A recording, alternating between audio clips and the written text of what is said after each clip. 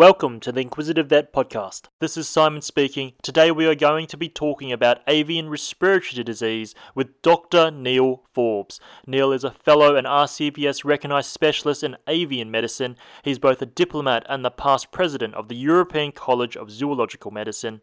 Neil is the former head veterinarian at Great Western Exotic Vets, but is now focusing his efforts on the conservation of endangered vultures. In this episode, we are going to be talking about how to stabilize the dyspneic bird and how to investigate and manage respiratory disease in parrots. We're also going to be talking about Neil's new project with the Vulture Alliance, so it's going to be awesome. Now, without further ado, hope you enjoy this episode with Dr. Neil Forbes. Welcome, Neil. Good morning, Simon. Thank you. Great. So maybe if we could start, can you just tell us maybe a little bit more about yourself and how you became an exotic vet? Okay, it's kind of like an interesting story, certainly interesting for me. My grandfather was a very famous falconer. He was one of the founder members of the British Falconers Club. And when I went to the Royal Veterinary College, where I did my undergraduate course, at that time, Professor John Cooper was a senior reader in comparative pathology at the Royal College of Surgeons, that's human surgeons, in Lincoln's Inn Fields in London.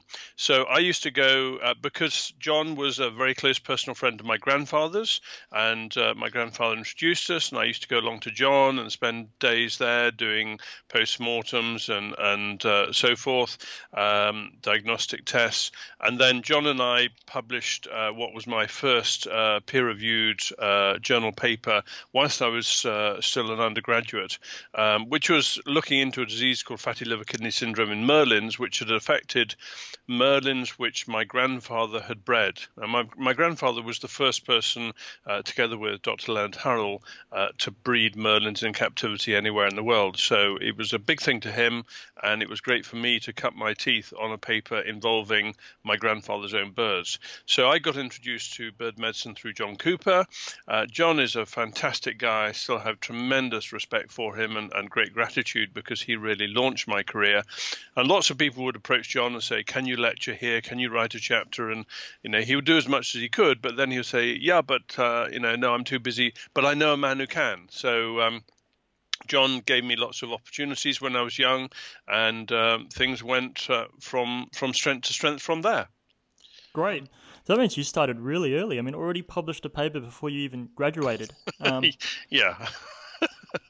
Not what everyone does, but as I say, it was just a coming together of opportunities, and it was a great thing for me to do. Great. And during your career, was there any pivotal decision that you made, or any big decision that you made that really influenced how your career turned out? It's a great question, and I think there's a couple of issues, but the biggest one was my first job as a graduate was in the Yorkshire Dales, up in a place called Sedbergh in Cumbria, that was great. I was there for 18 months, and when I left there, I was due to go down to a position which I'd accepted in Devon, and the pivotal change was that in between accepting that job and going, I was offered a position in a practice which I knew the practice, I knew the people. That was based in Stroud in Gloucestershire, and that happened to be 8 miles from the largest waterfowl collection in Europe, which was the Wildfowl and Wetlands Trust at Slimbridge, and 15 miles from the largest bird of prey collection in Europe, which was the International Centre of Birds of Prey at Newent. And I'm a sort of guy who likes to stick to my word and so on, but I made the decision that no, in terms of my future career, actually I had to give back word on the Devon job, and I went to Stroud in Gloucestershire, and obviously the whole aim was in time to look after those collections, and within a couple of years I was doing that, and that really opened a tremendous amount of doors. Very supportive people at both organizations helped to develop my career and supported me in research and publications and attending international meetings and so on. And so that was really the start, and then so that would have been 1988, the end of 1988. And then 1992, so only a short period afterwards, I then received my Royal College of Veterinary Surgeons specialist status in avian medicine, and then Europeans followed from there, and my fellowship and so on. So really, that was the key point that put me on this road to being full-time bird vet. Wow, so you really got the exposure straight away almost. Absolutely, and those two organisations, and so many, as I say, fantastic research opportunities, which have then led to papers and presentations at international meetings and so on. So, without that sort of caseload, Bird of Prey Centre, we had 350 odd birds of 67 different species, absolutely massive collection, and as I say, lots and lots of research opportunities, which have been fantastic for me. Good. That's really interesting. So today we're going to be talking about avian respiratory disease, particularly focusing more on the psittacines. Maybe we could start with what essential questions you would normally ask, or what your initial approach is. Okay, well, I think that the first thing to say, and I would anticipate all listeners are aware of this, that very rarely does the clinical presentation of a sick avian patient link directly to a specific diagnosis, and that holds true with respiratory disease, with perhaps one exception of being a tracheal blockage.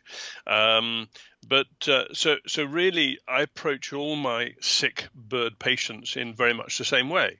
In other words, I ensure I know what the species is before I call them into the consulting room, so that I can know what the husbandry would be in the wild, preferably have a good idea of what's is like to be provided in captivity, because very often it's the difference between those two that is actually the fundamental etiology of the presentation. In other words, poor husbandry and management problems giving rise to a clinical situation. So anyway, find out what it is, call the bird in, preferably the bird coming in its own cage and not having been cleaned out if that's possible. And then sit the owner down, and I sit down, and I'm going to spend at least 10 minutes sitting, talking to the owner whilst I'm observing the bird. Now, obviously, with a dyspneic bird, that may not be the case, because as soon as you see the bird, you're going to make a clinical judgment. Actually, did this bird need to go straight into an oxygen chamber? And that very, very often may be the case with a dyspneic bird. But that apart, taking time to take the history, finding out about where the bird is housed. Is it housed with other birds? Have other birds been sick? Have there been any new birds in the collection? What is the accommodation? Is it in a cage in the house? Is it free-flighted around the house? Or is it in an outside aviary? And that's a really relevant question in terms of respiratory disease. And it's all about the risks that bird is exposed to. So, for example, if a bird is in an outside aviary, then there is likely a greater chance of respiratory parasites, Syngamous trachea, Southostoma, Cerotospiculum, etc. Whereas if it's inside, that's unlikely. If it's inside, there's probably a higher risk of inhalant toxicosis. We very, very rarely would see polyfluorotetraethylene, PTFE, in other words, non-stick frying cookware and so on, poisoning. They're always usually dead. But there are other forms of poisoning to do with solvents or respiratory toxins, such as cleaning products and aerosols and perfumes and all these sorts of things. So where the bird lives is relevant. Have there been any disease in other birds in the collection? Obviously very, very important. And has the bird been treated with anything at all prior to coming in to see you? So taking all that history, and the reason we always sit with them for 10 minutes is that when the bird comes into a strange environment, it will obviously hide the signs of illness. It'll look as well as it possibly can, but within a period of 6, 7, 8 minutes, it'll no longer be able to achieve that. It'll drop its guard, and it'll start to show you just how poorly it is. And one of the key things I always look for, a normal fit healthy bird will often stand and rest on one leg with the other leg held up. If you've got a bird that's standing on two legs, particularly if it has a slightly lower body stance, so that the body is a bit set down on the legs, that's an indication that bird's pretty poorly. And typically the feathers will be fluffed up as well, and the eyes will be going to sleep and so on. And then the last extreme situation is where the bird is not only standing on two legs, but also holding onto the bars of the cage with its beak. That is a really, really bad bird. That would be like some of our colleagues after 15 pints of lager on a Saturday night, really feeling really rough. And that's the bird that potentially is going to drop dead in your hand as soon as you pick it up. And that bird definitely needs 15 minutes of oxygen before you're going to do anything to the bird at all.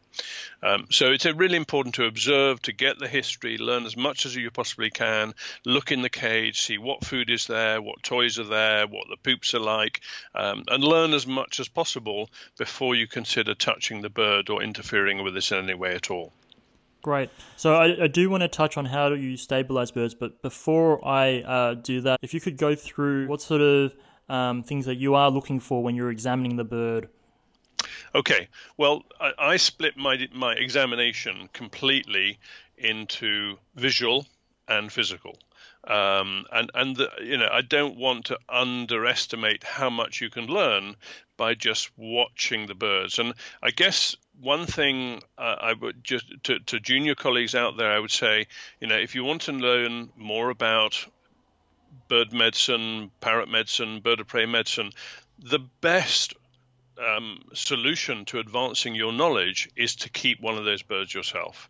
Now, if you keep a parrot as a pet at home, in an aviary or wherever, however it is, and observe it closely, it's only by recognizing normal behavior that you're going to have a good ability to pick up abnormal behavior. And that's where, sitting in the consulting room, you can learn so much before you even touch the bird.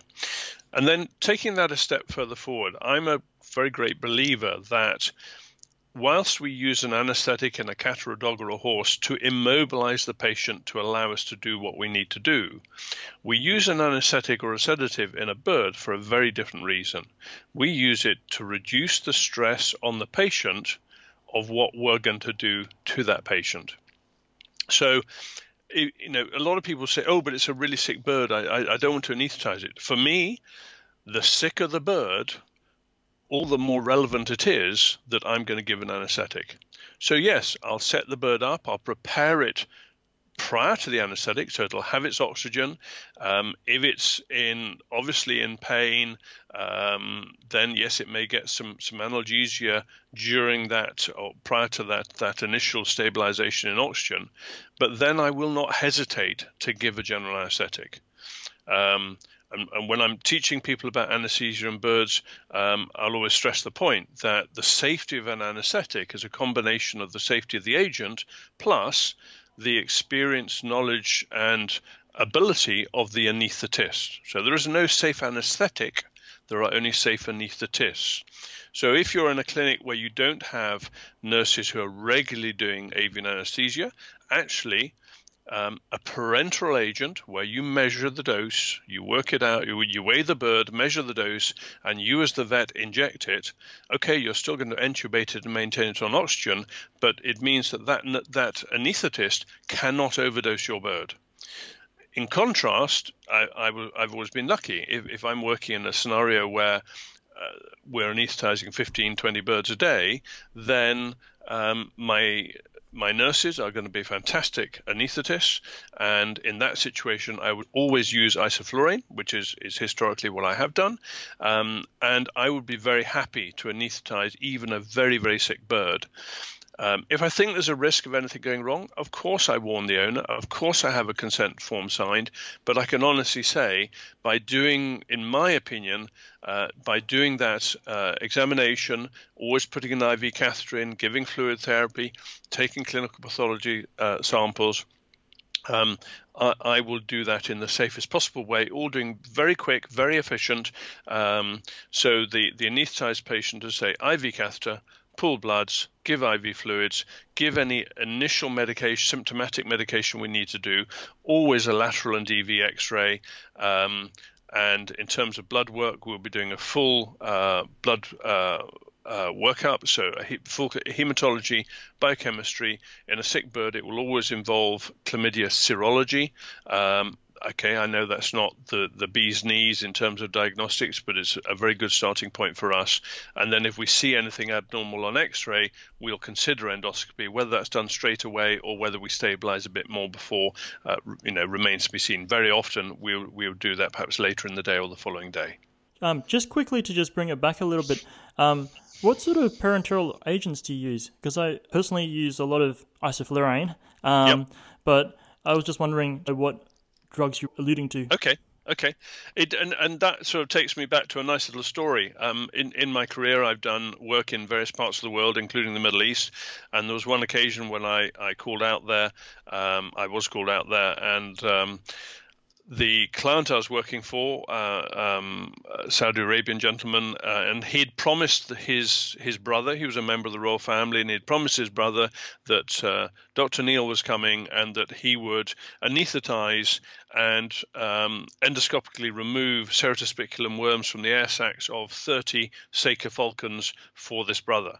And I tipped up, and that was fine. That was sort of routine stuff. But I tipped up, and the isoflurane vaporizer had not been kept in an air-conditioned room. I had a full clinic set up in the Prince's Palace, and but the isoflurane vaporizer didn't work.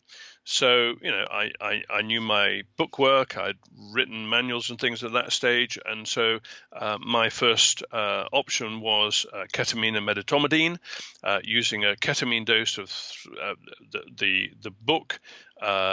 Formulary dose would be ketamine 3 to 5 mg per kg and 150 to 300 micrograms per kilogram of medetomidine. So the approach I've always used is to use the lower end of the dose. So I use 3 milligrams of ketamine mixed with 150 micrograms of medetomidine. Give that preferably intravenously because the onset of anesthesia is more reliable and the duration is more reliable. And that should give you 20-25 minutes surgical anesthesia. But because you've used the lowest end of the dose, you can actually repeat that dose once in complete safety. So overall, you'll get 35-40 minutes surgical anesthesia. At the end, you reverse the medetomidine with the same volume of atipamezole, and the bird will be standing up and completely normal 10 minutes later. And I say I was just forced into doing this on this occasion, so I had 30 1 kilogram, all bang on 1 kilogram Saker falcons, and just to see the whole 30 go through the process. And I can guarantee each bird was standing up and 100% normal 10 minutes after reversing with atipamezole, and it worked incredibly well. Wow. Do the same principles apply with some of your parrots? Yeah, no, it's absolutely all the same. And of course, just reminding everyone that when it comes to, isoflurane, fantastic. But when it comes to diving birds, so whether we're talking about waterfowl, ducks, swans, geese, penguins, all of those birds have the potential to demonstrate the dive response. In other words, you try and mask them down, they just simply hold their breath. And in those situations, although, people say, well, I manage it. Yeah, sure, maybe you do. Some will go to sleep, but it'll be more stressful for them and it'll take longer. And I would honestly suggest for induction of all diving birds, you should always be using a parenteral agent. So I would always use medetomidine and ketamine in that situation. Okay, really interesting. So we sort of skipped a few things back with the. Okay. If you don't mind, if I take it back to the clinical exam. So I assume that you're saying when you were talking about the anesthetics that for sometimes you actually will finish or complete the exam under anesthetic. Is that what? Absolutely. You were trying to say? That's the point. And I'm sorry, I'll take you back a little bit further in a moment. So for me, it's take the history and visual examination, and then I would take the bird straight into our triage area in the hospital, and I would put in an oxygen if it needed to be stabilized first, but I would then anesthetize it straight away, just mask it down, and do all the other things I've said in terms of IV catheter, take bloods, x-rays, and so on. That would all be done. And obviously the physical examination will be done at that same time. And if the bird needed, for example, a tracheoscopy, because it sounded as though it may have a tracheal blockage or compromisation, that would all be done at that same time. The important thing is to make a specific diagnosis on day one. And from that point of view, I'm a great believer that exotic animal vets, avian vets, have to be prepared to do their own clinical pathology. And that means that for me, any sick bird, we're going to do a white blood cell count, a PCV, preferably a differential as well. That doesn't mean to say you're not going to send it out and get a quality controlled hematology done by a professional laboratory technician. But actually knowing at the point of admission, whether a bird has an infectious condition or not, for me is really important. I had a quick... Can I just take you back before that? So yeah, sure. Just a couple of things on the visual examination, and in this case, all audible examination. Many listeners will be aware that actually once you've heard and seen one or two parrots coming in with a tracheal obstruction, it's a pretty obvious clinical sign. They're gasping for breath, literally, and you can hear and perceive there's an obstruction there. So you can hear all of that. But the other point, I started off at the beginning, I said, if a bird's in an aviary, it's got a greater chance of having a respiratory parasite. I think one of the big take-home messages here is anything diagnostic that you can do without touching the bird, do it before you touch the bird. So say, for example, a bird comes in with severe respiratory distress and it's an aviary bird, always do a fecal exam before you do anything else. And I've had cases like this where you would otherwise rush in, stabilize, anesthetize, do tracheoscopy, and yet before you get to that stage, you've done a fecal and found that the bird is absolutely stuffed with Syngamous trachea. So rather than putting the bird through the risk of that anesthesia and tracheoscopy, you can actually say, hang on a minute, no, we're not going to do that. Sure, we'll put it on some oxygen. We're going to give it some fenbendazole or whatever. It may need some covering antibiotics because of dead worms in the respiratory system afterwards. But really, we'll stick to a conservative, non-invasive approach because you know what? We know what's going on anyway. Okay, great. One question I had was actually about auscultating the bird's chest or thorax. Is that something you do, and can you find significant things doing that? I don't know if that's a stupid question or not. No, I think it's a very useful question because for me, I think a lot of bird vets think that it is very important, and personally, I don't. Maybe that's my hearing isn't as good as some people's, and maybe I can't hear as much. But I honestly think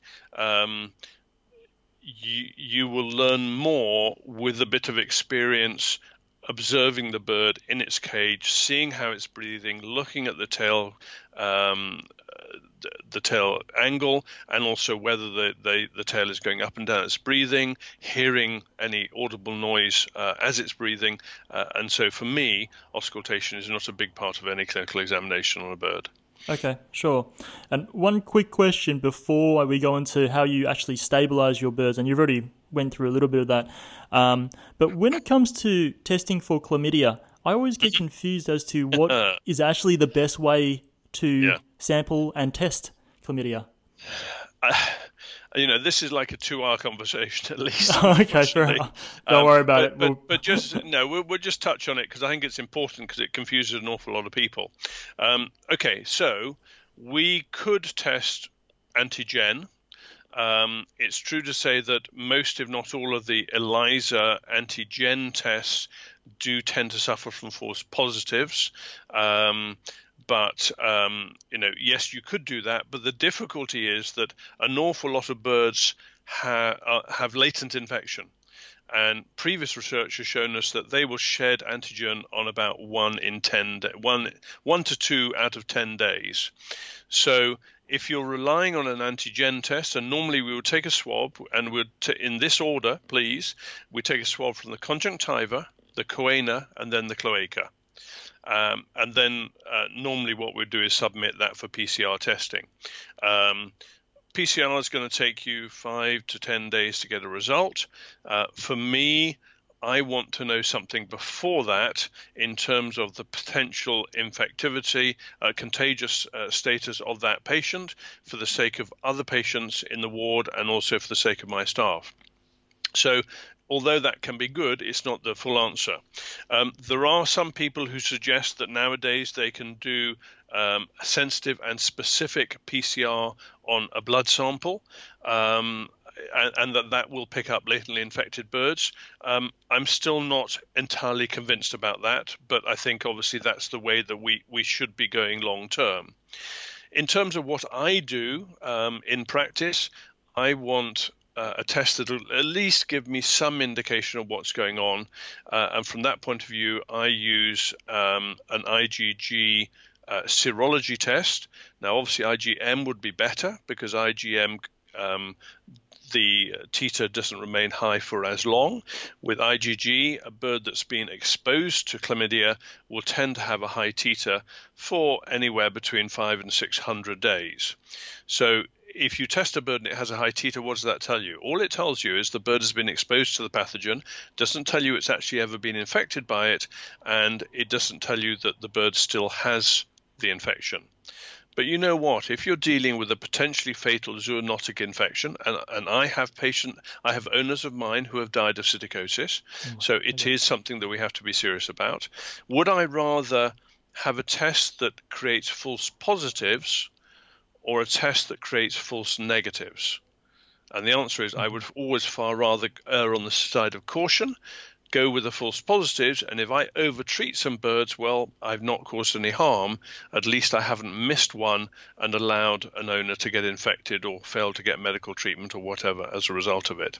So that's the way I've always done it, and that means that from the point where a bird comes in, I can have a serology result 30 minutes later. And that way, the bird stays in isolation, and the staff are all warned, and everyone is fairly happy as to what's going on. And remember, of course, that if you have a bird that is infected with chlamydia, once you start effective treatment, say doxycycline injections, or azithromycin by mouth, that bird will go antigen negative within 48 hours. So in terms of rendering the bird safe for handling in the hospital situation, the sooner you know it might have a problem and start some treatment, the sooner you know that everyone is safe. Okay. In terms of the treatment, I know that you just said doxycycline injections or azithromycin. Which way do you normally go? For me, it's all about availability of different agents. Historically, we've tended to use Vibravenous, which is the human intravenous doxycycline injection. And the great thing about that is that whilst it does cause some tissue necrosis, it's relatively minimal. And we've used it for many, many years. Yes, you'll get a few sort of slightly sore and hot spots in the muscle, but you won't get any sort of fatal necrosis or anything, whereas an awful lot of the large animal doxycycline injections are really far too necrotizing for bird tissue and generally are contraindicated. So for me, if I can get Vibravenous human intravenous injection, that's the way we go. If not, and that would be for a 42-day period, so it's a once-a-week injection on 6 weeks. And obviously, we would always treat every in-contact bird. So if you have 6 birds in the room, you diagnose it on one bird, you don't bother to test the others, you just treat the whole lot. And then the other things we would do is that remember that chlamydia remains viable in the environment for up to a month.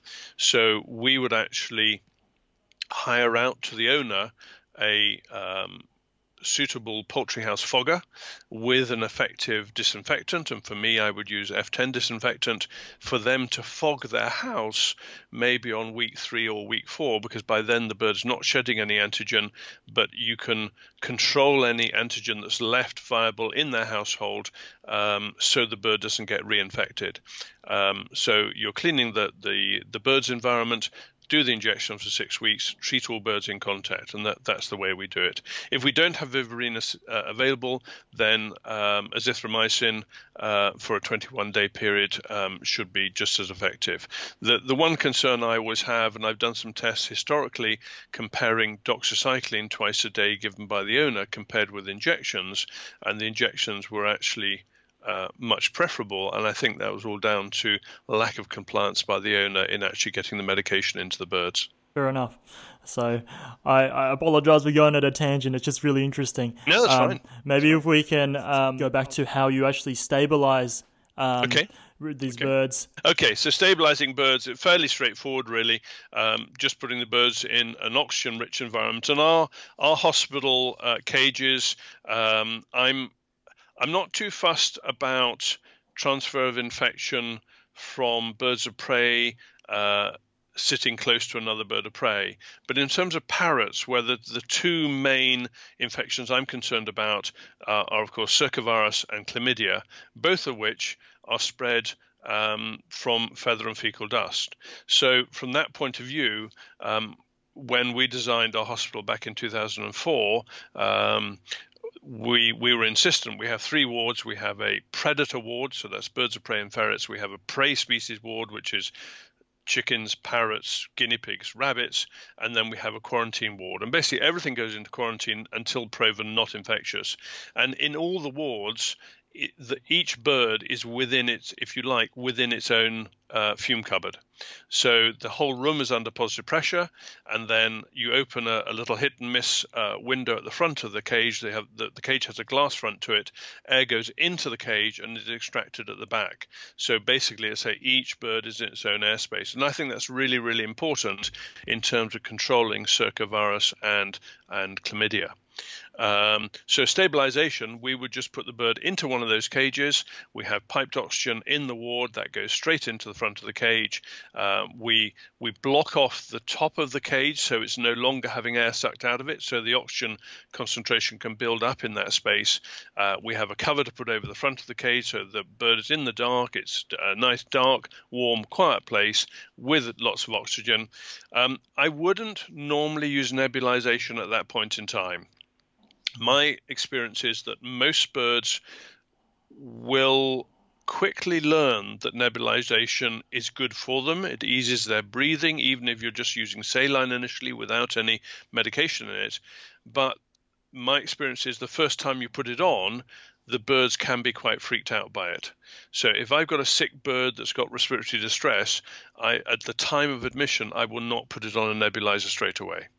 Do you wait a day or two, or is it until stable?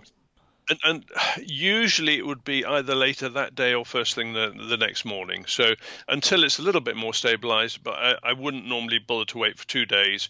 I would wait at least until I'd made a diagnosis and the bird was feeling a bit more stable, yeah. Okay. And when it comes to the cage, how would it work with, say, a vet who doesn't maybe have all these sort of special equipment? It's really challenging, and I think, thinking how we all start off. Most of us, most exotic vets start off as a cat and dog vet. In practice, you see a few exotics, you become more interested in them, you accept a few more, and you just start building it up and building it up. And initially, they're having to be hospitalized in cat and dog wards, and then hopefully in time you have an exotic ward and you can set things up as you want. So your question is very valid, because I think everyone starts. The vast majority of people start from a situation of not having fancy avian hospitalization units. How do you cope with it? Well, I think the first thing is to be aware of the risks. And just to explain, interesting little story. When I was working in Swindon, we had one parrot breeder who was extremely good. He only bred extremely rare, extremely valuable species. If he wanted to breed a new species, he built a new building and populated it with that species. Probably 8-10 birds in the building, and that was all. He didn't do health checks, which one may well say was an omission. But if any of the birds got sick, he just killed the whole lot and started again. Now, the way he managed it long term is only he and one member of staff went into each building. Any bird that left the building never came back into the building. So if he bred some youngsters and sold them on, he would never accept them back again. One exception: if a bird, say for example, a hen was presented with egg binding and had to come to the vet, that was the only type of bird that would ever go back into one of his buildings. Now, from my point of view, if that bird went back in and took with it chlamydia or PBFD, circovirus, then he would know straight away where that infection had come from. And we have to be realistic about it, that patients go, hospitals, veterinary hospitals are dirty places filled with patients who have potentially infectious and contagious conditions. So, they're not good places to go to. And therefore, we have a responsibility to recognize the risks and to maintain good biosecurity. And from my point of view, that's all about separating birds, keeping them in quarantine until we know they're not contagious. For me, all clinical areas in the hospital would be fogged with an effective and safe disinfectant against those agents, at least on a weekly basis. And we would keep a record of every day that we did all of that. So if anyone came back and said, oh, I think my bird picked up X whilst visiting your premises, we could say, well, firstly, we recognize that problem. We manage very good biosecurity. And in relation to when your bird came in, that particular room was fogged one day before or 2 days before or whatever. So I think that's really important we do that. How does someone just starting out do it? Probably the easiest thing is to get a fogger. They're not that expensive. In UK terms, probably £350, and an effective disinfectant that will work against chlamydia and PBFD, and that is safe for patients and for staff to walk through. And in my experience, I would say F10 is probably the best one. And so you recognize that you cause a potential problem, but then you neutralize it by using an effective disinfectant afterwards. What dilution do you use for the F10? Standard dilution would be 1 in 250. That's to disinfect hard surfaces. And if I'm fogging with animals in the area, I would normally use a 1 in 500 dilution. Okay, sure. Thanks for that answer. Really helpful, because I do find that a lot of places, especially when I'm locuming, they don't have any facilities, and you're just trying to do what you can. Now, with these birds that you put into oxygen, is there any point where you would consider any sedative or any medication? If the bird has been traumatized, so say it's a bird that's been, a cockatoo that's been grabbed by its mate or something and is in pain, yes, I would definitely give an opiate analgesic first. I don't personally like to use non-steroidals prior to any situation where there could be a hypovolemic situation that's going to arise. So if a bird's about to have an anesthetic, I would delay using a non-steroidal until the bird recovers from the anesthetic. But I would certainly use torbuterol, Torbagesic, as an opiate analgesic to start with. That apart, no, I wouldn't. Sedatives are okay, and I know a lot of people, particularly in America, use midazolam now. And yes, as a dissociative anesthetic, that's really good, so the birds are less frightened about its environment and so forth. My only concern is that if I'm going to give an anesthetic shortly afterwards, I would rather not have some other chemical on board that might be affecting how the bird is looking until I'm really happy with how everything is. And do you start birds on empirical antibiotics? Principally, no. I mean, obviously, we speak to our client, we tell them what we think is going on. I explain to them why we have to do diagnostics, and yes, that is going to cost X amount of pounds. And there are some clients who say, you know what, I really, really can't afford it. And in that case, well, if they can't afford the diagnostics, then I'm not going to hospitalize it. Because they are financially challenged. And so it would be a question of giving a parenteral agent, giving them some oral medication to carry on with, and sending them straight home. So I wouldn't be admitting that patient unless they were prepared to do all the diagnostics and so forth. Okay. What sort of fluid support do you provide, and when do you do that? Okay, so very good question again. When do we do it? If it was a really, really stressed bird or really ill, then there would be some situations where we would give fluid therapy before we put them in the oxygen chamber. I tend not to be honest, and I know that's a debatable point. And the reason is that I would prefer to actually give the 15 minutes oxygen, then anesthetize the bird and give intravenous fluids. Giving subcutaneous before 15 minutes of oxygen, I'm not sure that the benefit would outweigh the stress and risk caused to the bird by restraining it and giving sub-Q fluids beforehand. So that's just a personal thing. I know a lot of people would go the other way. So for me, I would anesthetize it. I would put an intravenous catheter in. Now, I know this whole thing about intravenous catheters is a big debatable subject as well. I was reading something recently from America where an author was saying you shouldn't give you shouldn't put in intravenous catheters into birds, because the risk of them interfering with the catheter and then bleeding out from a broken catheter or whatever. And I thought to myself, and their point was, you mustn't use an intravenous catheter unless the bird is directly supervised 24/7. And I went back through my computer records at that point, and I could see that in the previous 5 years, we'd put 3,500 intravenous catheters into birds in our hospital. And in not a single case had any patient come to any ill effect of using an IV catheter. Okay, I accept 1 to 2% of birds will interfere with their catheter. And if they do interfere with it, take the catheter out and do not put another one in, because they'll do the same thing again. Worst case scenario, so I put a plastic gel catheter into the vein, typically using the superficial ulna, otherwise known as the basilic vein. I put a bung in the end of the catheter.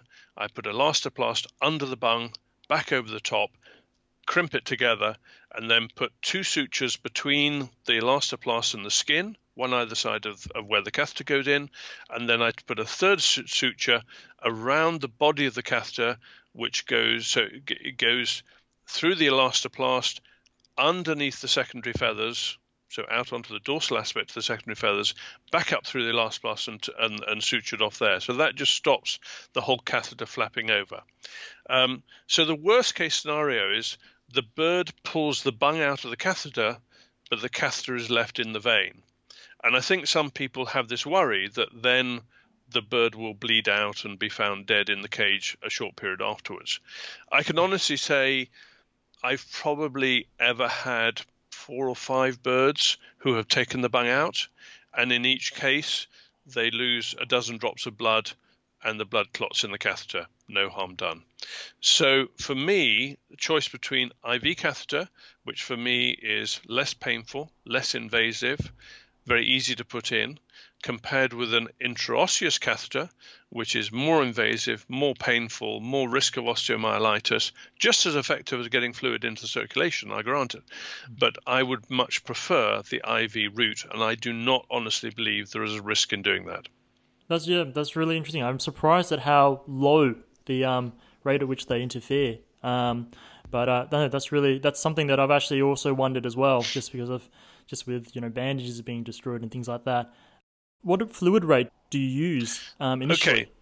All right. So basically we work on the premise that any sick or injured bird is 10% dehydrated unless it looks like it's worse. So if it's got wrinkled skin around its head, then we'll say, okay, maybe that's 15%.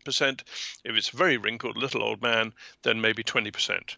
And so, if you take a 500-gram African grey parrot, 10% dehydrated means 50 mils. The maintenance is 50 mils per kilogram, and with the deficit, we'll aim to replace half of that in day 1, a quarter in day 2, and a quarter in day 3. So basically, the maintenance is 50 mils per kilogram, but the parrot is only 500 grams. So maintenance is 25 mils per day. The deficit overall is 50, but we're going to replace 25 in day 1. So in day 1, the bird will need 50 mils of fluid. In day 2, it's going to need 37.5 mils, and day 3, 37.5 mil. And that fluid will be combined with what goes in with the food. And again, I'm a big believer. You must with any exotic patient, you must not wait for the bird to feed itself. You need to be supplying a suitable, in my mind, semi-elemental critical care formula to that bird as soon as the bird is safe to take food on board, and it's not going to regurgitate and it's not going to aspirate and all that sort of stuff. So in terms of how do we actually approach it, again, the 500-gram parrot, we will anesthetize the bird, put an IV catheter in, and we will give 10 mils IV fluids by bolus, and all our fluids tend to be by bolus unless it's something like a vulture and it's really flat and we can have it on a drip for a long time. So 10 mils initially, and then we'll repeat that 2 hours later, so we'll give another 10 mils then. And depending how the bird is, almost all parrots will be fed once or twice within the first 24-hour period that they're in. So if we're feeding, we'll normally start off by giving 1% of the bird's body weight as gavage feeding. So that'll be 5 mils in the first meal and increasing to 2%, 10 mil in the second meal. So in that first day, the bird will probably have somewhere between 15 and 20 mils of critical care diet by mouth. And that's going to be 85% fluid. So let's say it has 15 mils given to it, then about 12 mils is going to be fluid. So the bird needs 50 mils in day one. We've already given 10 mils at admission, 10 mils 2 hours later. It's going to get 12 mils in its food.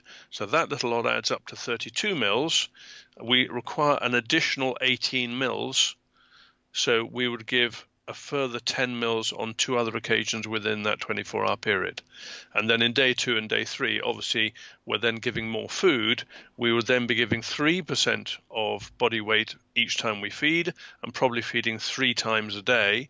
So that would be 15 mils at each feed, 45 mils in total, let's say 40 mils of fluid.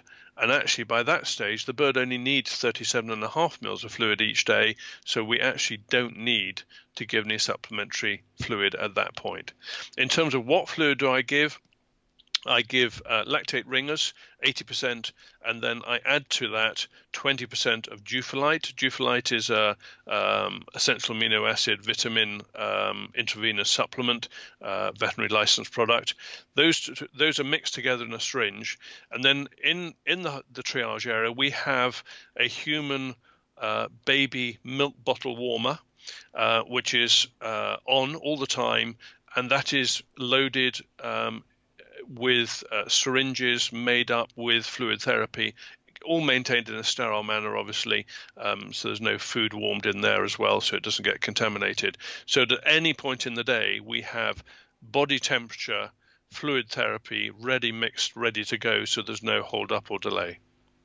What temperature is that fluid normally kept at? Well, we should be aiming at 41 degrees. Now, obviously, okay, for human milk, you're normally looking at 37, but of course the warmer has a dial on the front that you can just turn up a little bit. So, as I say, we're aiming to be giving it at bird temperature. I think, again, a really important point that obviously intravenous fluid therapy is so much more effective, but you must never, never, never give cold intravenous fluid because there's no better way to shock a bird.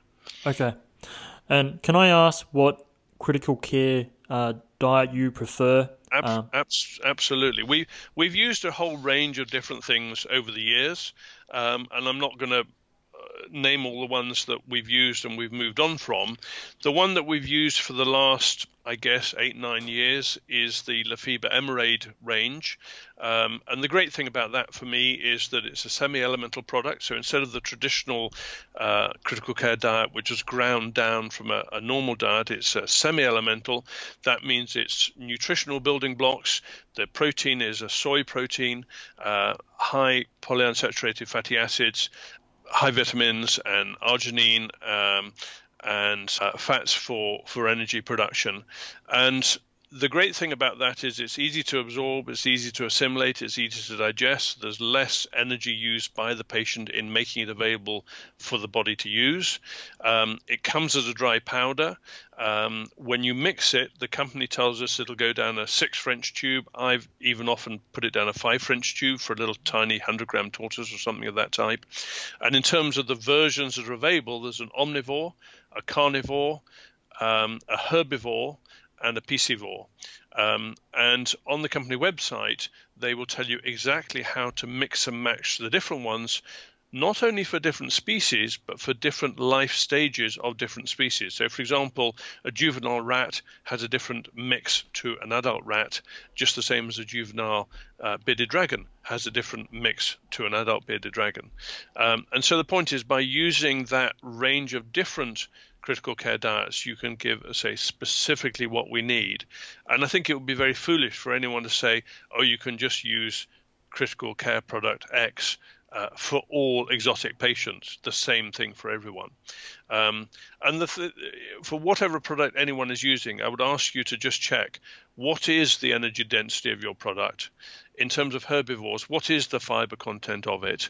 And does it come in a format that when it's mixed, you can get it down a tube, so you can put it down a nasogastric tube, you can put it in a gavage needle, you can put it in a pharyngostomy tube. And for me, Emerade does all of those things. As I say, we've used it for 8 years. That's all we use, and we're very, very happy with it. Yes, I agree as well with Emerade. We always use that as well, and I think a lot of exotic vets use it. Thank you for that. I wanted to just segue and just ask about your actual thought process in terms of how you prioritize differentials. And then I probably would say that we may not touch too much on the treatment side, because I think there are so many different things that you could treat, and I guess most people could read that in a book. I think going back to principles, common things commonly occur, getting that history so you know the background of the bird, so you're then starting to work out things in your own mind that are going to be more or less common. And thinking about it for ourselves overall, if we think about the main differentials, we've got environmental respiratory issues, such as the PTFE and aerosols and all that sort of stuff, dust. We've got the parasitic aspect we need to think about. We've got bacterial infection. And I used to get hung up a lot when I was less experienced, thinking, well, if I got an Ayursaculitis, I need to take a swab and grow and see what bit bacteria I've got there.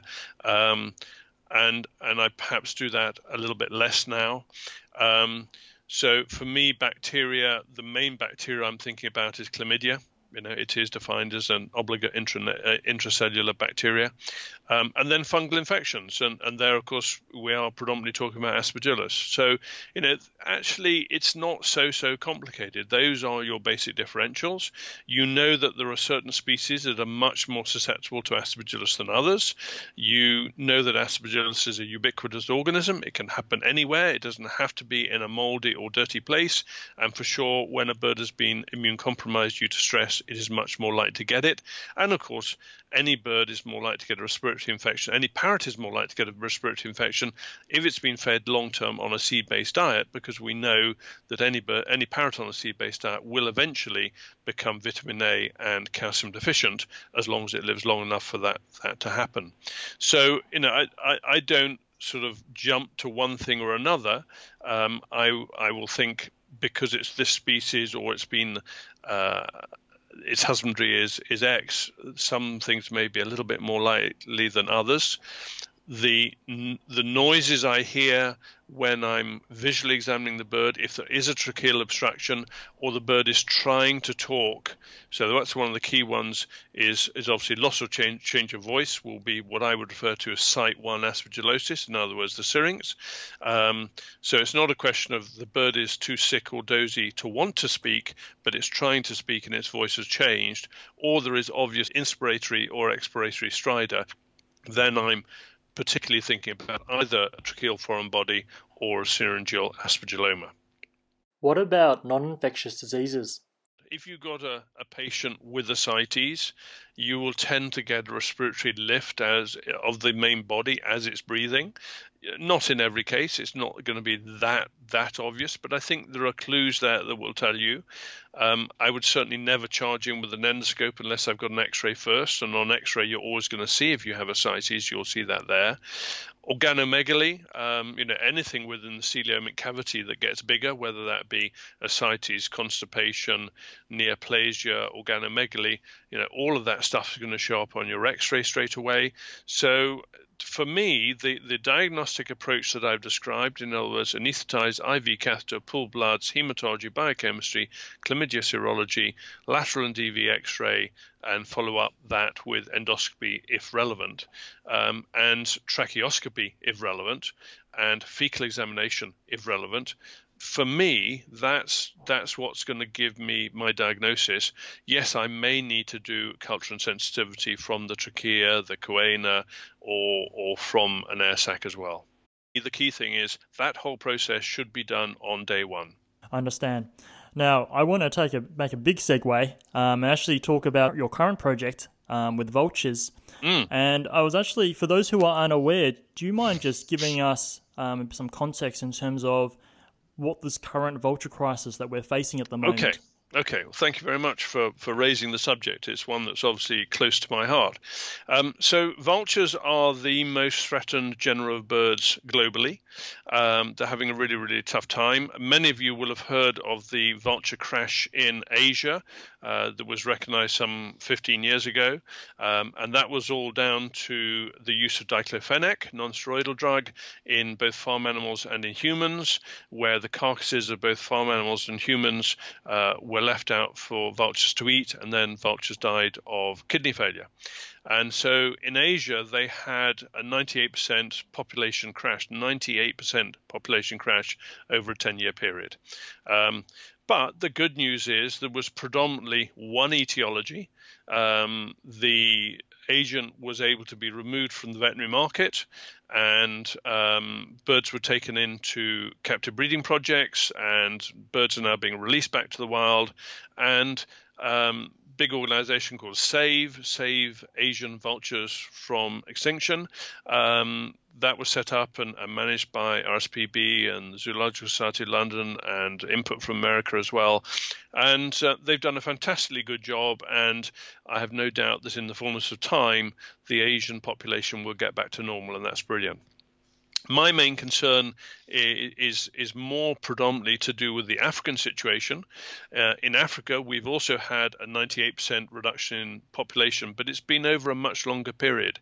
It's over 45, 50 years. So it's been going on for a long, long time, and it's a much more complicated situation. So out there, the etiology is poisoning, both accidental and malicious. So accidental is basically subsistence farmers putting out poisons to control lion, jackal, and hyena, and managing to poison vultures at the same time. And that's just bad practice, and it shouldn't happen. But it's gone on for ages, and actually is not a major problem, really. The malicious is much more serious, and this is twofold. Well, firstly, elephant poachers, where when they kill an elephant, it'll take 3.5 hours to take the tusks out, by which time any vultures in the area are circling above, telling the rangers that there's a carcass there and they ought to investigate it. And of course, the poachers are then more likely to get caught. So the poachers have learned from that and said, okay, I'll kill the vultures. That way I'm less likely to get caught. So they will either poison a water source or poison a carcass. And a single poison carcass can kill anywhere between 50 and 600 vultures in one hit. Wow, that's crazy, man. Okay. This has started in about 2000, and it's really taken off big time since then. So it's a massive problem. Now, if I explain that in Africa we have 11 species of vulture, 7 of those species are either endangered or critically endangered. 2 of them, that's white-headed vultures and hooded vultures, are predicted to be extinct in 6 to 7 years' time. There are 4 species where there are less than 5,000 of each species left. That means they are rarer and in more danger than black rhinoceros. And yet we hear so much about black rhinoceros, rightly so, but so little about vultures. And people say, oh, well, they're ugly and dirty. I think they're absolutely beautiful, and they're clever, and they're fantastic birds. But they are pivotal and really important for our ecosystem. They are nature's cleanup crew. 70% of all dead flesh on the Masai Mara is cleared up by vultures. And nature hates a vacuum. If suddenly that cleanup crew isn't there, then something else is going to take off. For example, in India, when they had the vulture die-off, there was then a rebound, dramatic increase in feral dog population, which then suffered rabies, which then caused a pandemic rabies disease outbreak in children in Africa, with 600,000 humans dying of rabies each year because the vultures weren't there. So it's just an indication that if we lose our vultures, we will have an increased disease within the bioimmune as a whole. That's a huge public health implication there. Absolutely. Absolutely. Was that in India or Africa that actually happened? That's in India where it happened. Okay. We aren't, it's not so obvious what will fill the space in Africa. So going back to the problems in Africa, we have poisoning, which is responsible for, say, about 60% of cases, and then 34% is caused by power cables, and that 34% is the figure given to me personally by Eskom. the electricity producing company. The company is in great financial difficulty. It's a government-owned company, which creates its own problems in terms of trying to get them to behave themselves. So this is either vultures standing on a pylon and touching a cable, or standing on a cable and touching a pylon, or flying into power cables.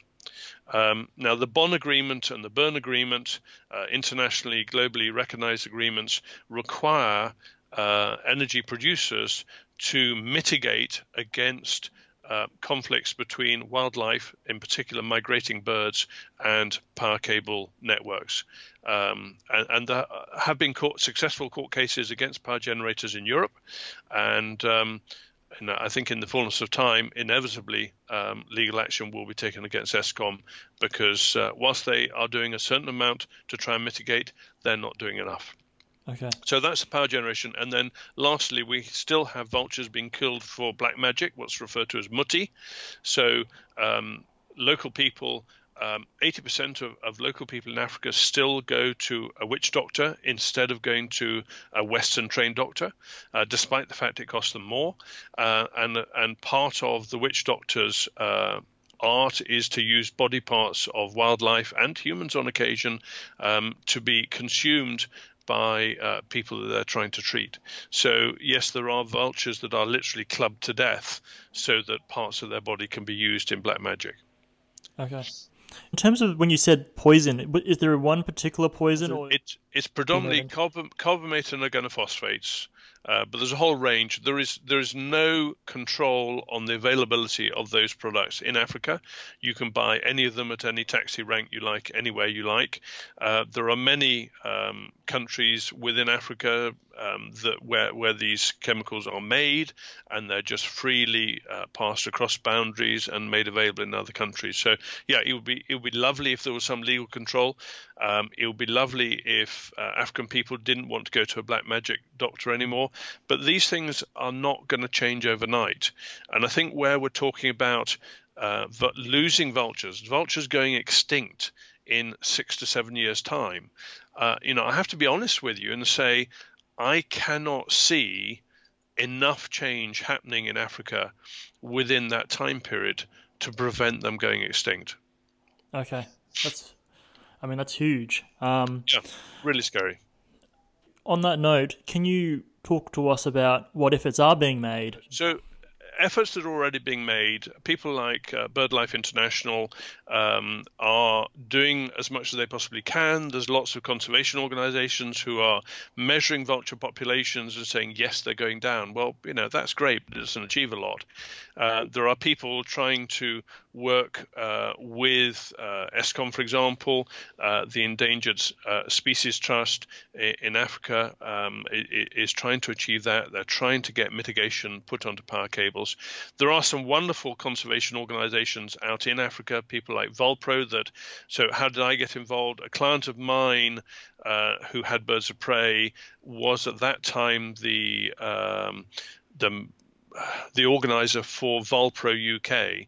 Volpro UK was a money-raising organization, raising money to support the work of Volpro. Volpro in Africa, it's based in South Africa in the Magaliesberg Mountains near Hartsfietsport Dam, and the first thing they were always doing was running a rehabilitation facility. So they would take in injured vultures, do their best for them, get as many back to the wild as they could. The tragedy was that a lot of those birds were ending up with wings being amputated. So you got birds with one wing amputated, even some birds with two wings amputated. Then the question is, what the heck do you do with those birds? And then in normal sense, it will say, well, put the bird down. But actually, when we're talking about white-backed vultures, which is one of the main species they have there, and Cape vultures, again, both of those species, less than 5,000 left, we need that genetic material, and there is the potential to use those birds for captive breeding and also for education. So I was introduced to Volpro. I went out there. I gave some training courses on rehabilitation, on first aid and emergency care for birds of prey. And in that first year when I went out and lectured, we lectured in a January time. We were there for 15 days. And in that period, 23 injured vultures came into care in just that one organization. And one thing that I really found shocking was that it's a whiteback vulture, so critically endangered species, came into care. The organizer phoned her veterinary service and said, I've got a whiteback vulture with a fractured humerus. I need to bring it in for surgery. And they were told, fine, come in 3 days' time. Now, from a welfare point of view, delaying surgery with a fractured humerus 3 days is not appropriate. From a conservation point of view, delaying it 3 days is certainly not appropriate. So then that sort of kicked off some ideas in my mind. And I got together with a number of other people, loosely based around the International Bird of Prey Centre in Newent in the UK. And what we wanted to do was to bring a new skill set to bear on vulture conservation. So skills that had not been either used at all or fully used. So we've got a guy called Rick Harkness from America, who is one of the world's leading experts on conflicts between wildlife and power generation. We have Jemima Parry-Jones and Holly Cale, who have tremendous expertise in captive breeding. Adam Block, who is an amazing techie guy. He's created intelligent eggs, so we can actually allow captive vultures to incubate them, and they will record the temperature at different levels in the egg, exactly how many times they're turned, what the humidity is, and all the rest of it. So learning a lot of information, really good information about how we can best artificially incubate these chicks and so on. And then myself, from an avian orthopedic point of view, from a rehabilitation point of view, from rearing neonates, from managing incubation, infection control, and so on. My wife Karen, who has been a very experienced exotic animal nurse for 30 odd years. And so we've all got together and we formed this organization called Vulture Alliance, which is a charitable organization, and we're trying to bring to bear those skills. So as I said, we've done training, and the thing that's really come home to me, which is I feel so lucky to be involved with this, is that, yes, I can go to South Africa, I can be teaching a course, and then people turn up and say, can I operate on this bird and that bird? And yeah, sure, I operate on them. And I've seen birds where every avian vet, including professors in universities, have said, it is impossible to fix this vulture. And I fixed it. And, that's great and that's rewarding and it makes me feel good. Mm-hmm. But actually then taking that a step further, so apart from training rehabilitators, so rather than just admitting birds and giving them some fluids and some pain relief and doing what symptomatically seemed best, we then introduced lead poison testing for lead, because we know between 12 and 32% of vultures free flying have got lead toxicosis from eating ammunition in carcasses. Testing ionized calcium level, because we know that a lot of first-year fledging vultures fail to fledge and come into care because they're not eating enough bone chips. The bone chips are made by lions, jackal, and hyena, and if they've been poisoned, then the chips aren't made. The young birds, they may not have metabolic bone disease, but they're weak and incoordinated because they're calcium deficient. So using ionized calcium testing to check for that, we're able to control that. By getting white blood cell testing as birds are admitted, we find out, have they got an infection? Do they need antifungal or antibacterial medication?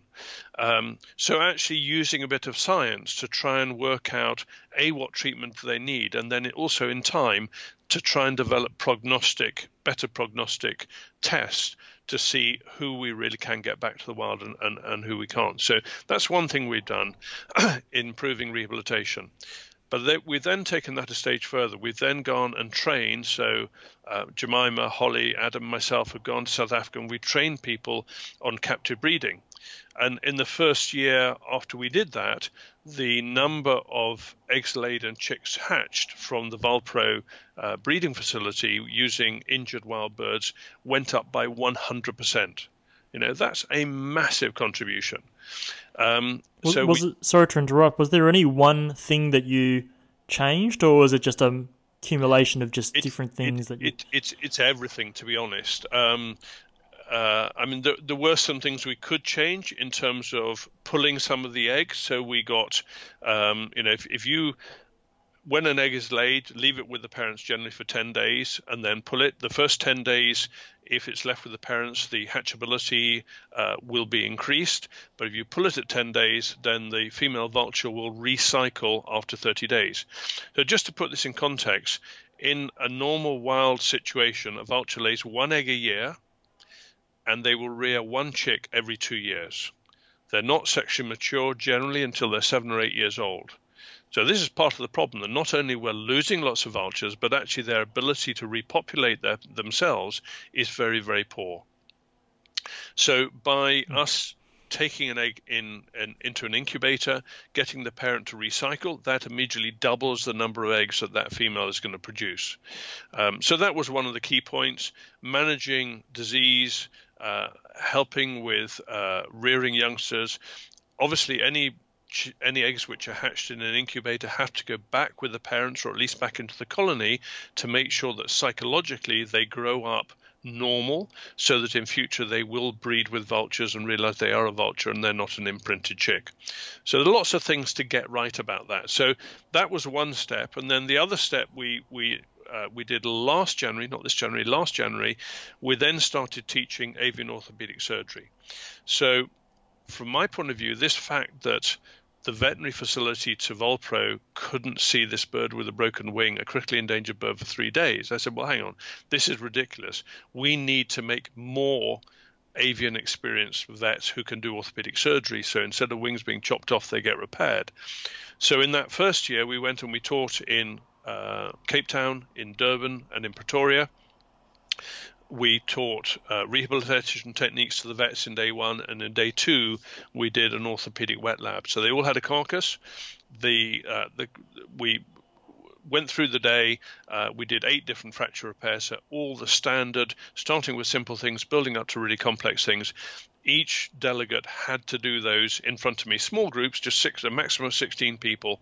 And so that first year we taught 48 vets to do high quality avian orthopedic work that they could do themselves the next week. And the feedback from that was absolutely fantastic straight away. People were saying, I've seen this bird, I've seen that bird, I never would have thought of treating it before, I would have euthanized it, now I fixed it and it's repaired, and so on. And so, not only you teach 48 people, but they teach their colleagues, and the whole thing becomes a ripple-on effect. That went so well that we repeated it again this year. So I've literally just been back for a week now from the second teaching trip, and we've taught another 48 vets to do orthopedic surgery. We've had vets from Namibia, from Botswana, from Jordan, so people coming from farther afield now to take expertise back to their own countries, and some of those now wanting training in their own countries. So we've done the 48 further vets now. We also did 2 other additional days training, one on diagnostics, avian diagnostics, and the second day on endoscopy. And it's just amazing to say that this is the first time ever that avian endoscopy training has been provided in South Africa. Wow. So to be able to take that, we were supported by Storts, who brought the equipment. My travel costs and some of the other costs were supported by Wildlife Vets International, and so we've got a lot of support that's allowing this to become a sustainable long-term thing. We will now aim to take this. We've had invitations to go to Kenya, to Botswana, to Jordan, to take it to other countries, and the whole, it's a bit like you can feed a family or give them a fishing net and teach them to fish and feed the whole village for the next 50 years. That's really what we're trying to do, but using veterinary training to achieve it. I can treat 1 or 2 birds, but by now creating 100 vets in South Africa to do it, and I continue to give them remote assistance. They'll send me x-rays or send me emails and ask me, how do I do X, Y, or Z? How should I approach this fracture? And I can give them that information from the UK. So I feel very, very lucky that I have experience and skills that are appreciated and can be used in remote parts of the world where they are desperately, desperately needed to help us try and delay or turn around what may be seen as an inevitability that we will lose some of Africa's vulture species. Okay. And just quickly, these vets that are being trained, are they just local vets who have just heard of Vulture Alliance and have shown an interest in avian medicine, or are they, members of Vulture Alliance and they're actively in the wildlife sort of some of each, and I have to say it is wonderful to see some of the vets that we taught last year now taking a really key and pivotal role in wildlife rehabilitation in a number of different setups in South Africa. The first leg prosthesis to be put on a vulture, which actually was in Europe, was in this last year, was carried out by someone that we trained the previous January. We have the lead clinician at SANCOB, which is the South African Seabird Rescue Organization in Cape Town, is one of our trainees. Just 3 weeks ago, there was a devastating situation in the Durban area where a migrating colony of red-footed Samoa falcons on their way back to India were caught in a hailstorm, and they admitted 1,070 and more falcons into rehabilitation. Wow. And that whole project, amazing amount of work and effort went into that to get as many of those birds back into the wild as possible. And again, that was managed by one of our trainees. So, yeah, there are those people. There are other people who are just cat and dog vets who just have an interest. And we have had, say, other vets coming from other countries. Both years we've had 2 delegates coming to train with us from Austria that have gone back and then working within the university and in practice in Austria as well. So, as I say, it is a ripple effect. It has to start from one point, but we hope over the maybe the next 10 years that we really have an ability to improve the quality of veterinary care provided to injured wild birds across the world. One of my next projects is, obviously, we've taught people how to do all of these. What I now want to do is to actually create videos on YouTube that will be publicly available, free of charge to anyone who wants to use them, of each individual technique, with everything from x-rays before, the whole process, and post-op x-rays. Yes, it'll take a bit of time to create, and hopefully I've got a man with a video camera who will do the filming for me and so on. But actually getting that stuff out there for anyone in the world to use for the sake of wildlife, I think is, it's a great thing to be doing, and for me, a fantastic legacy. Yeah, I think that's fantastic. I mean, there are so many vets or people that are involved in conservation that just don't have access to these sort of resources. Absolutely. Yeah. So, and I think, could I ask for people who are vets that are maybe listening who are from Africa, how can they, if they're interested in learning or interested in getting involved, do you know where they could go to find out more information? Okay. Probably the easiest thing, certainly in terms of looking at the vulture, most people in Africa will know about this, but looking at where we are with the vultures, if you can go to our website, which is vulturealliance.org. There's a whole lot of stuff on there, and you can contact us through that website. You can contact me directly on my email, which is Neil, neil.forbes 2011, so that's neil.forbes2011 at yahoo.co.uk. We're very happy to give any support or help to anyone we can. We'd love to hear from anyone who wants training in any part of the world. It doesn't have to be Africa. I'm not saying we can do it overnight. If you're just one vet by yourself in one place, we may invite you to come to somewhere else where we're running a course. We can do all of that. If you're in South Africa, if you contact Dorian Elliott at the Exotic Animal Clinic at Honest Support University, she will always know what's going on as well. And down in Cape Town, Wilhelmine Van Wyck, she has been fantastic at organising and taking bookings and organising facilities. And I have to say, I couldn't go and do this training without people in the host countries who are prepared to advertise when we're running these courses, take bookings, and organise venues, and veterinary instrumentation in the UK who loan me equipment to take out there. There are so many people that I couldn't do it without their input. But you know what? Collectively, we can achieve a tremendous amount. I was about to say that this is a huge collaborative effort. Yeah. You don't really, and I didn't realize how big it was and how many people were actually involved in doing yeah. this. I think it sounds like you haven't really retired at all from when you left Great Western Exotic Vets, and you're probably busier than you were before. Well, I think I've left commercial referral practice earlier than most people would retire. That's certainly true, but it was partly a question of I wanted still to have the health and the energy to be able to do some good, and I think a lot of people just carry on working at the coalface way too late and run themselves into bad health and so on. So by moving away, I've been able to spend time and effort with the vultures, and as I say, hopefully long term that will be a lot more useful for the population and something that I can feel proud about. No, I think that's great, and I think a lot of vets need to think about this when they're, in terms of what they want to do, and Sure. what sort of legacy they want to leave.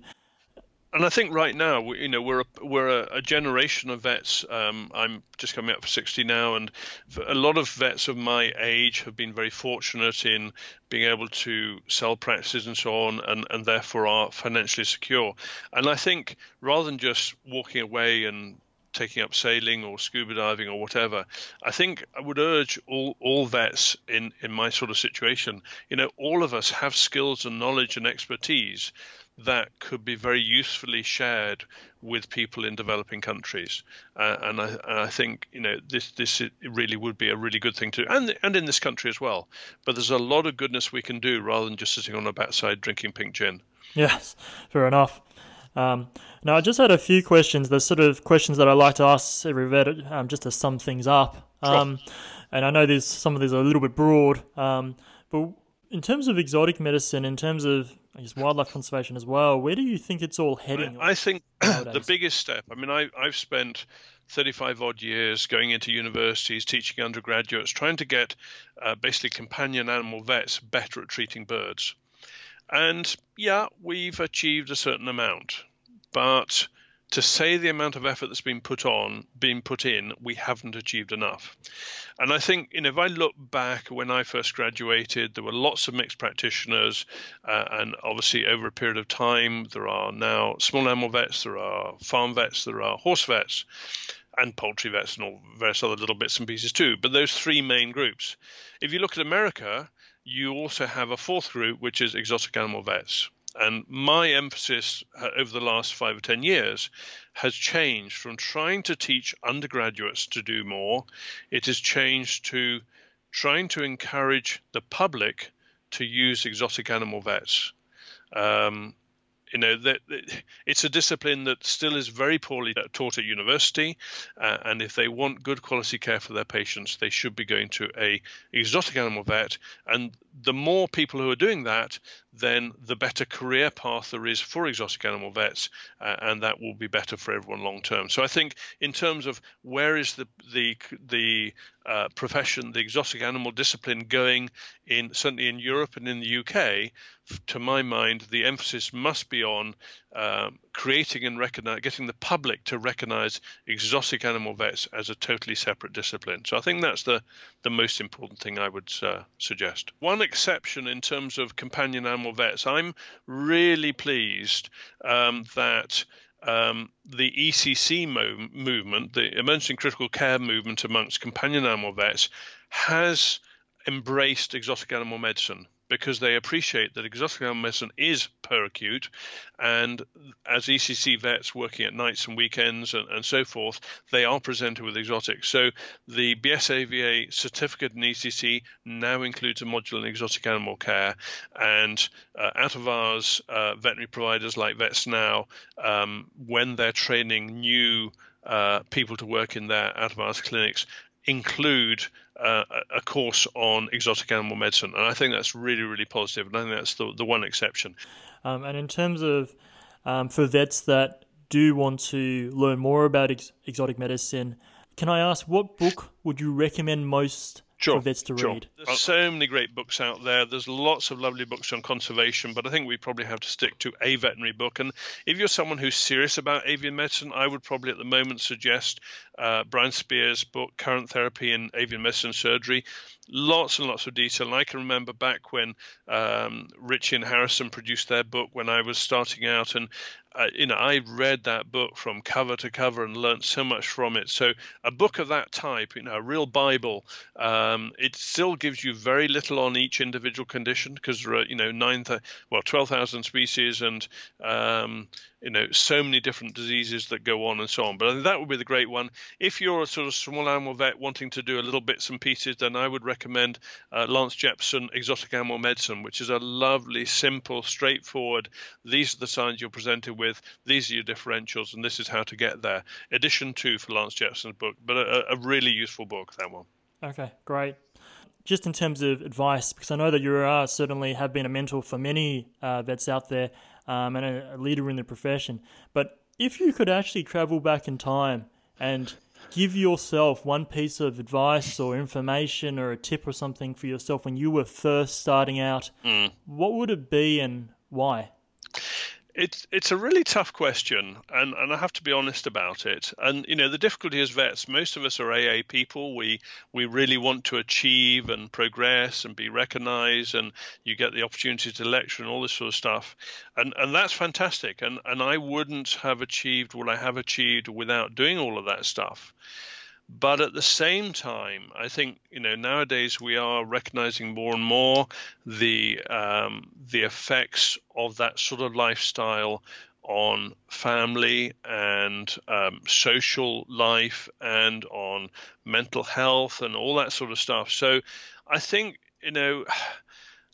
if I had to give myself advice, I would have to be honest and look myself in the eye and say I should have had a better work-life balance.